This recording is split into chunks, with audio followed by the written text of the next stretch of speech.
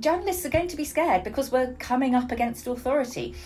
Ignore the scaredness and do your job.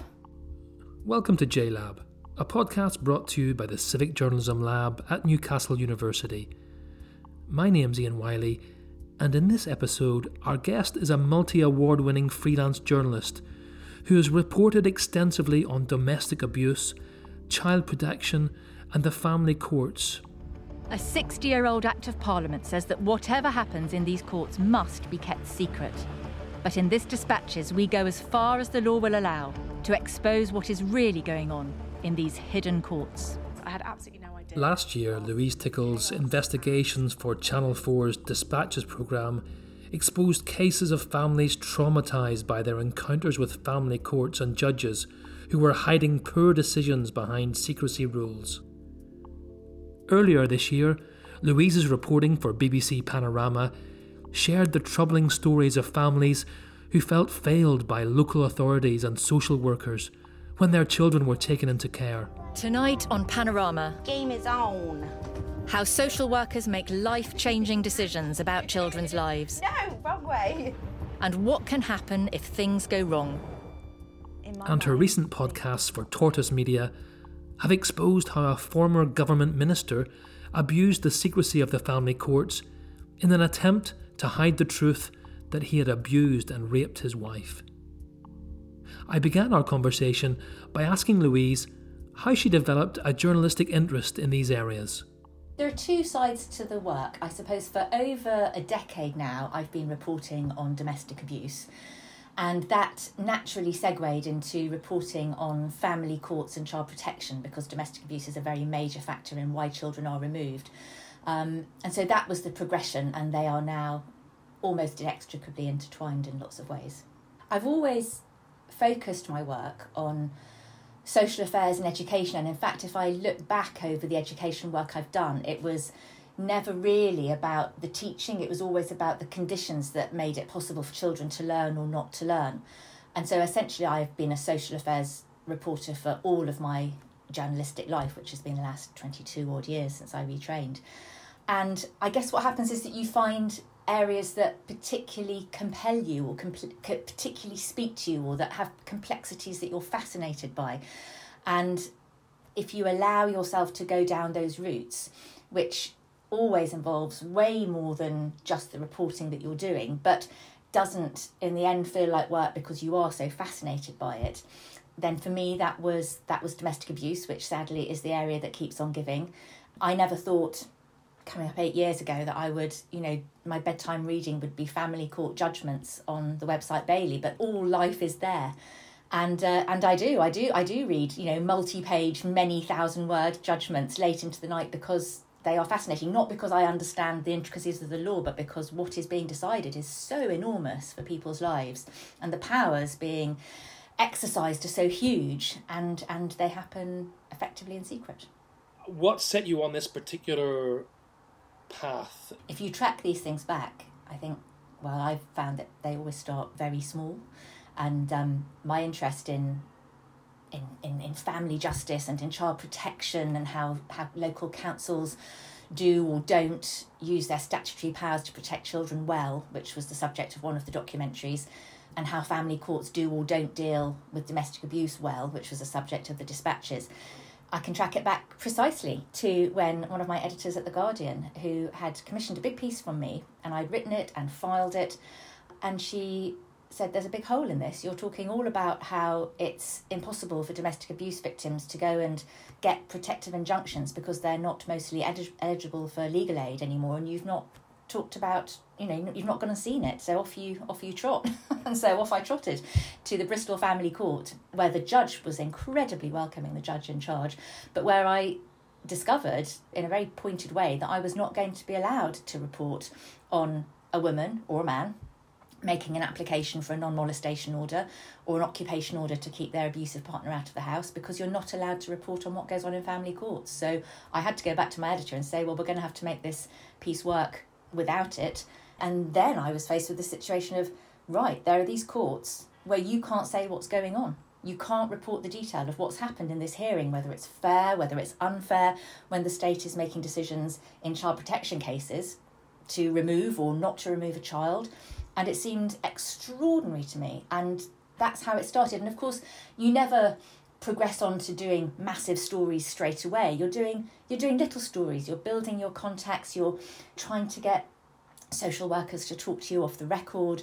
You're getting little pieces of information. And I started off just by doing news stories, really, when judgments were published that I thought were particularly remarkable. And I tried to develop a specialism in my local area. And in one sense, I was lucky because my council, Gloucestershire, was in very big trouble with its children's services, and I knew before Ofsted reported that it almost certainly would fail, and it failed very badly. And then you can get bigger stories because you've built the trust with your editors. And from that, if you then sort of go all the way to kind of the TV documentaries, it's building trust, it's building credibility, it's building a reason why editors would trust you when you come to them with an issue of concern. And I had, in fact, worked as a sort of researcher with a TV documentary company for some years before that. And I went to them with this idea and I said, I've got this particular access to a family court in London. And in fact, the Dispatches was commissioned based on that access. And then for various reasons, that fell down. And so then you have to reshape it. But I would say it's a really incremental process and it takes years. You know, being a freelancer, as I think I might have indicated at the beginning, there's got to be something to compensate for the lack of pay, the lack of security, the lack of holiday pay, the lack of sick pay. And I would say that something is the freedom to really explore the things you want to do. You know, of course, a staff journalist can do this as well, and many do. But I think as a freelance, you just have latitude. You don't have to account to anybody for your time. So if you want to spend a couple of days sat in court, and you can afford to do it, which is kind of sometimes quite hard, you can do that, and that's wonderful. You don't have to justify it to anybody.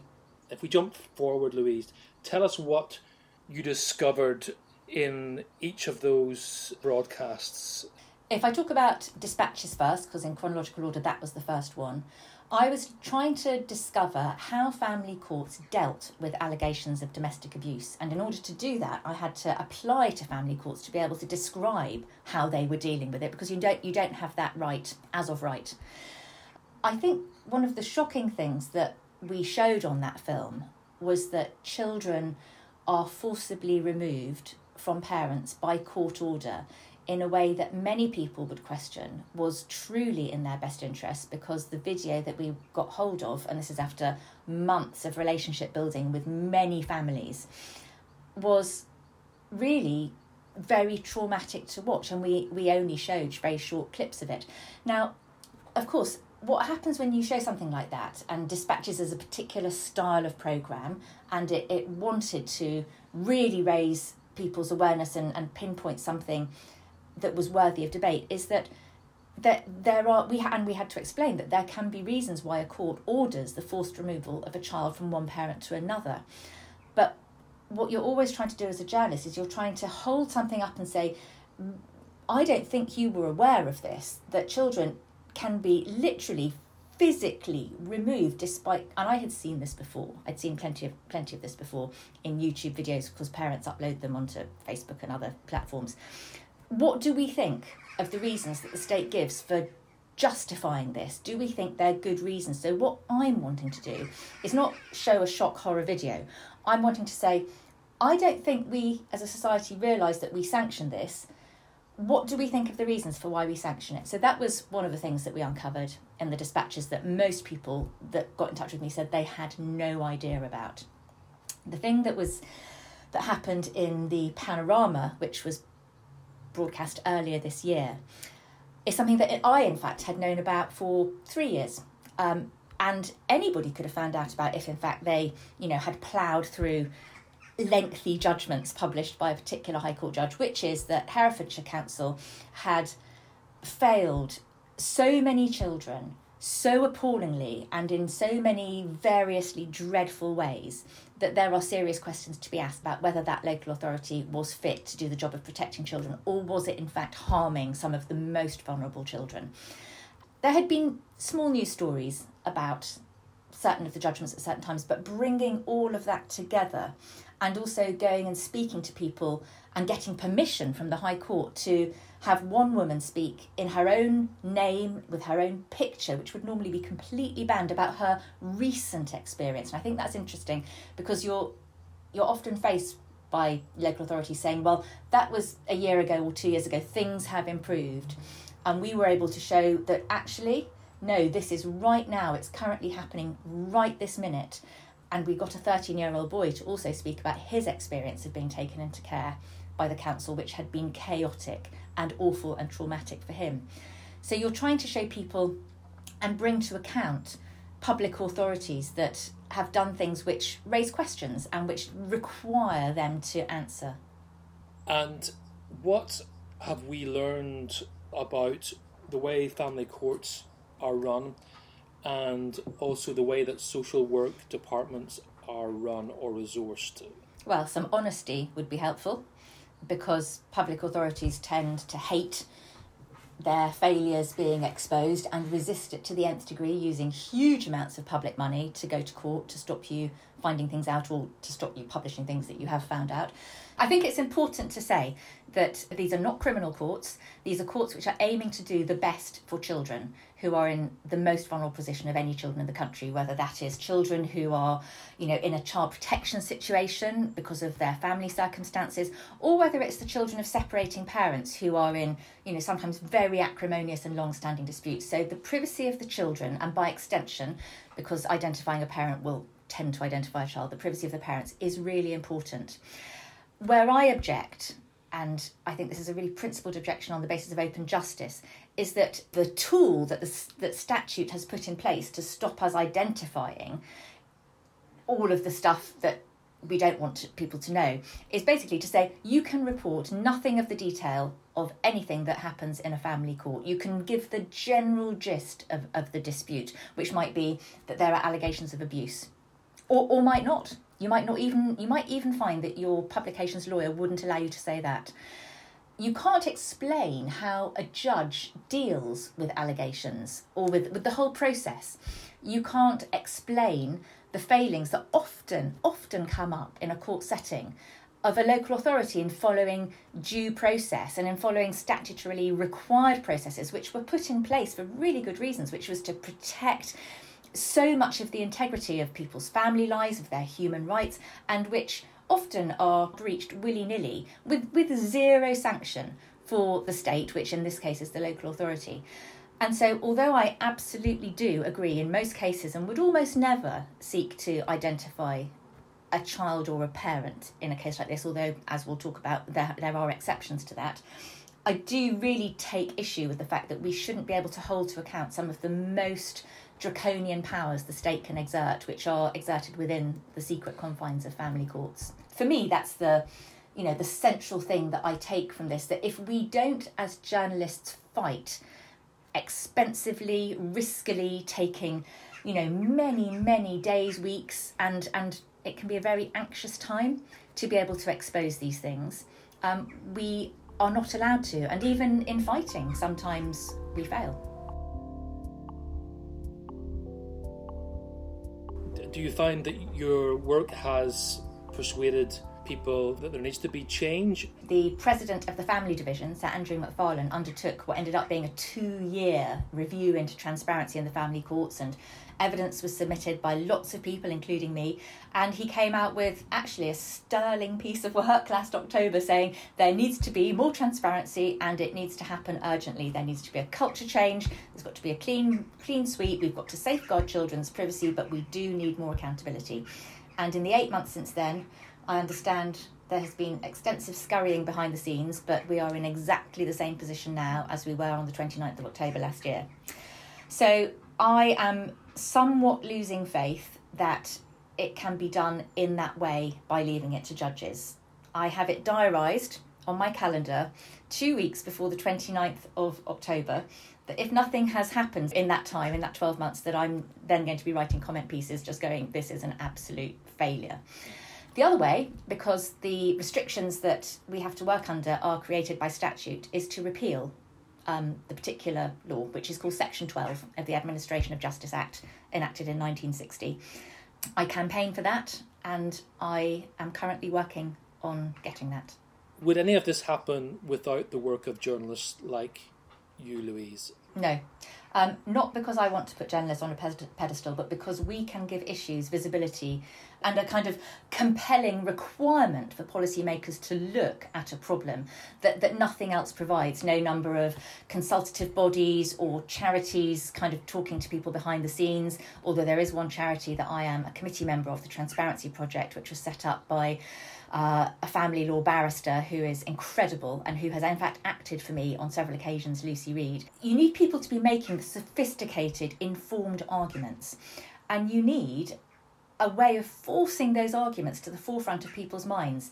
And when it's a legal issue, you actually need a sophistication of understanding of the background so that you in fact don't do inadvertent damage to the cause, which you can do as a journalist if you don't really understand. And it's taken me years to learn, and I have had a lot of help from a lot of people, lawyers and judges in particular, behind the scenes, who don't think that the system as it stands is right.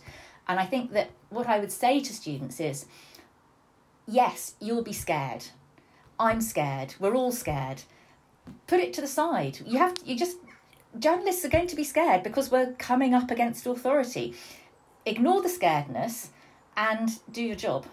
Because your job is to challenge power and your job is to question it.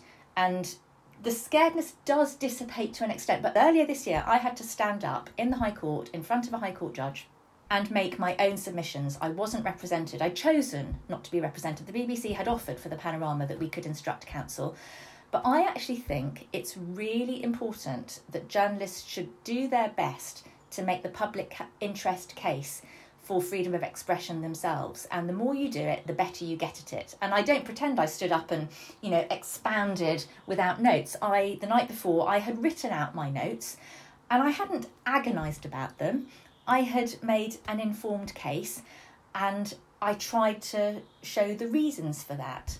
And what I have found is that although judges and courts can feel really scary, particularly if you're a journalist on your own, they are respectful. They invite you to make your points. They listen. I've had mostly success in getting at least some reporting restrictions removed on family law cases, often by being really sensible and reasonable and understanding what the sensitivities in a case might be. So not publishing things that are particularly identifying, except where sometimes you have to argue that they're editorially necessary. Where they're editorially not necessarily, I will compromise in order to get as good a solution as I can. But never allow your fear to stop you from standing up and making your case. There's actually a barrister's phrase, which is fear no one. And I don't think that that's a bad way to go. Although you can't say don't be scared, because you will be scared, but you just have to push through it. And then if we flip across to the social work side of things, what needs to happen there, do you think? Well, it's so many things, isn't it? If you have had, what have we had now, 12 years of austerity, swinging council cuts, social workers picking up, the absolute desperate endpoint of people's inability to manage their family lives, which has been degraded by so many factors in society. It's not okay to blame social workers, and we didn't in the Panorama. We very carefully at the very beginning, we said, are social workers being supported to make the best decisions for children? Because if you talk to social workers and understand the pressures they're under, and it's said so often, the pressures they're under, but I've spoken to social workers who were given ludicrous numbers of cases, 35, 40 cases, that's children they're responsible for. Utterly impossible to do a good job. As a journalist, how could I do a good job if I didn't have, our lawyers and my producer and our editors scrutinising every word of my script? We would come unstuck, and so social workers do, and so children are failed. There is an issue to do with culture in social work. I have seen documents where social workers have spoken really disrespectfully about families. I've read judgments where judges have been highly critical of social workers who have, from avoided questioning to outright lying. I've attended a regulatory hearing of a social worker who was found by a judge to have fabricated evidence in court. I've seen that social workers who were found to have fabricated evidence, and one of their managers who completely went along with that, have been promoted to, in some cases, Director of Children's Services, despite mass media attention to a particular judge's judgment saying this. And so at that point, as a journalist, you start to feel like, what is the point?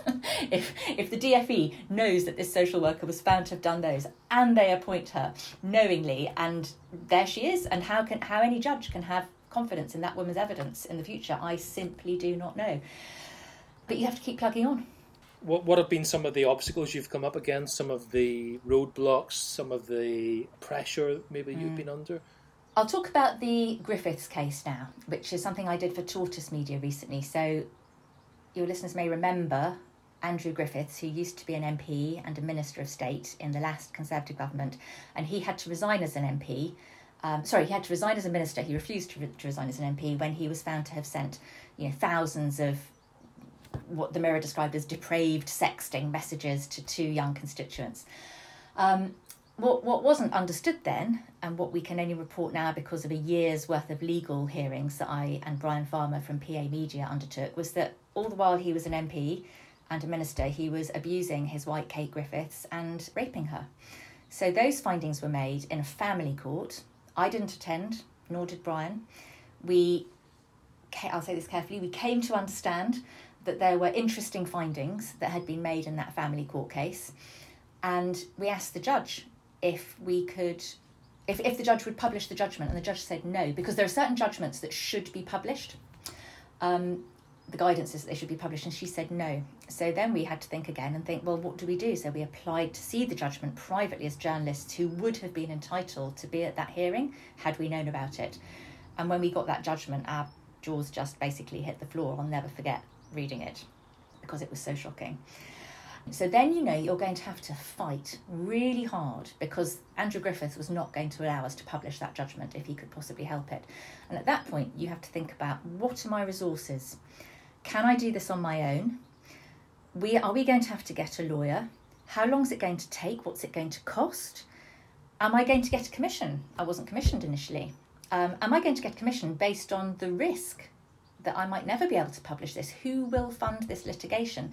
Because I knew that at the very least I was going to have to make really quite complex submissions as to why we should. This was a judgment that couldn't be published in the public interest without the names of the man, the woman, and the man and the woman being published, so Kate Griffiths and Andrew Griffiths, and by definition that would mean that the name of their child, which had already been reported, although we didn't report it in relation to this judgment and there's a reporting restriction order relating to that, but would easily become known.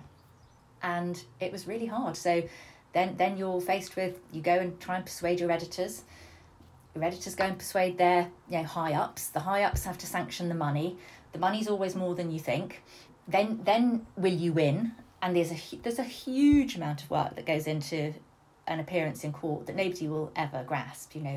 You're in constant contact, and I find this very exciting. I love working with lawyers because lawyers think very creatively and interestingly, and require you to interrogate your reasons for why you want to publish, so that you've actually set them out very carefully in the public interest, so that you are very precise, and that's important in justifying why you want to publish something that is, people would say, well, why publish this? And you have to evidence it. And then you win, and there's great euphoria, and then he appeals, and then you end up in the Court of Appeal, which is 9 months before that, I never thought I was going to end up in the Court of Appeal. Then you have to go back and say, it's going to be more money. Thank you very much. It's a roller coaster. It's a proper roller coaster. And emotionally, I think you have to, what I've learned from reporting on family courts is, you are scared of being in contempt of court if you put a foot wrong. You're really anxious on behalf of the people whose stories you want to tell, because they've invested hugely often in you being able to tell them, although in this case Kate Griffiths hadn't approached us and was actually quite shocked when she heard that we wanted to publish, and it took her a while to understand the reasons why, and in the end she was fully supportive. And I've had so many sleepless nights, both through those kinds of, the anxiety of getting it wrong and of doing things wrongly legally, and that incredible sense of responsibility you have to get this story out, because it does really matter and people need to know. And it's a kind of sick, ugly feeling in the pit of your stomach when you wake up at night. And I didn't have it so much with Griffiths because I felt legally safe. Also, I felt very justified in the reasons why, and because we got permission. But when you're doing it less formally, when you're standing up in court on your own, when the judge is making an oral order, when you're wondering how far to go in your copy, it's really not fun. Did something like the Griffiths case actually stack up for you as a freelance? It did, because I was supported by Tortoise, and Tortoise have deeply, fundamentally committed to the work I'm doing against violence against women and girls, and have been since I did an investigation coming up 2 years ago now into hidden domestic abuse homicides. I've been on a proper day rate. But, before that, no. Before that, I was massively subsidising the investigations I did. With the demise of so much local media, there is so little proper court reporting being done, because it is an expert area. Although I encourage people to stand up and make their case, I don't think you can do that in an uninformed way. You do have to know parts of the law, and you have to be really secure in it, even if you're not arguing, in legally detailed ways. When you need to feel that you have the right to make the arguments when you stand up in court, and there's not enough opportunity for journalists to develop that expertise in real life, I don't think, now. If I think about family court reporting, who is there? There's me. There's Brian Farmer, who knows everything and is a wonderful man and has done so much for transparency, and I admire him enormously. There is Hannah Summers, who has recently been reporting for The Observer and who has done incredible work over the last year. There's Melanie Newman, another freelance, Hannah's freelance, Melanie Newman, another freelance, who went right up to the Court of Appeal on a case that I think she should have won, and she failed.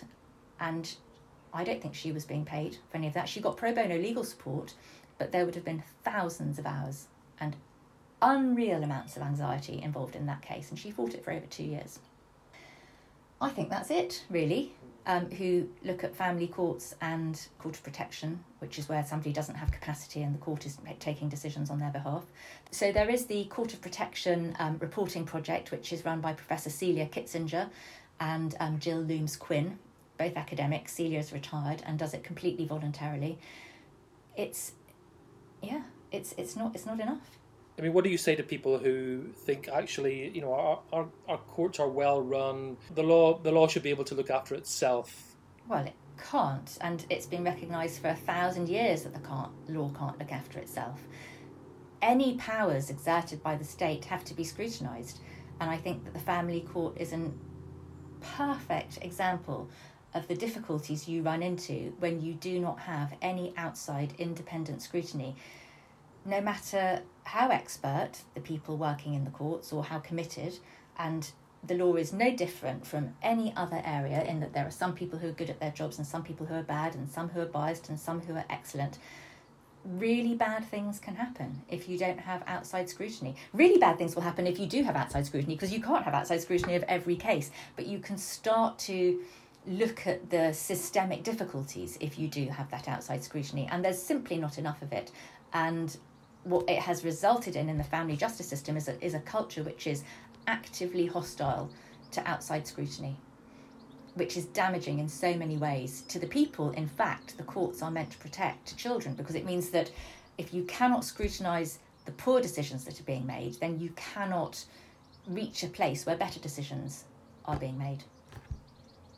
Well, and just finally, Louise, what next? So I'm following up the domestic abuse stories with Tortoise with a piece on suicides that are people who kill themselves in the context of a domestically abusive relationship, which is, many people are saying another kind of hidden homicide.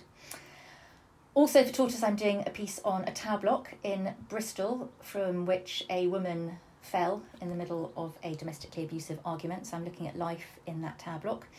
I did a big piece of work with the Bureau of Investigative Journalism, funded by the Joseph Rowntree Charitable Trust a year ago, to support journalists when the hoped-for changes to transparency and more openness finally materialise in the family courts in what we're hoping will be 2 pilot areas. So the Bureau and I are funded to do that kind of underpinning supportive work. So I would say to people, if you are interested in reporting on the family justice system, which affects hundreds of thousands of people every year and which you never hear about until it affects you and your family, because we're not allowed to tell you, then keep a watch out for the Bureau's website, where there's going to be a microsite with lots of, I hope, useful materials on how to approach this difficult and often intimidating but really crucial area of court reporting.